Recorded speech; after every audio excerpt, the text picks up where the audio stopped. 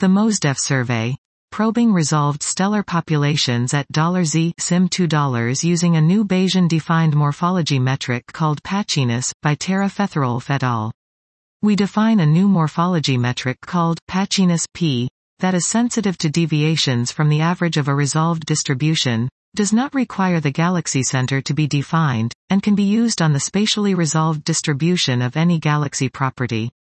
While the Patchiness metric has a broad range of applications, we demonstrate its utility by investigating the distribution of dust in the interstellar medium of 310 star-forming galaxies at spectroscopic redshifts 1.36. This was the MOSDEF survey.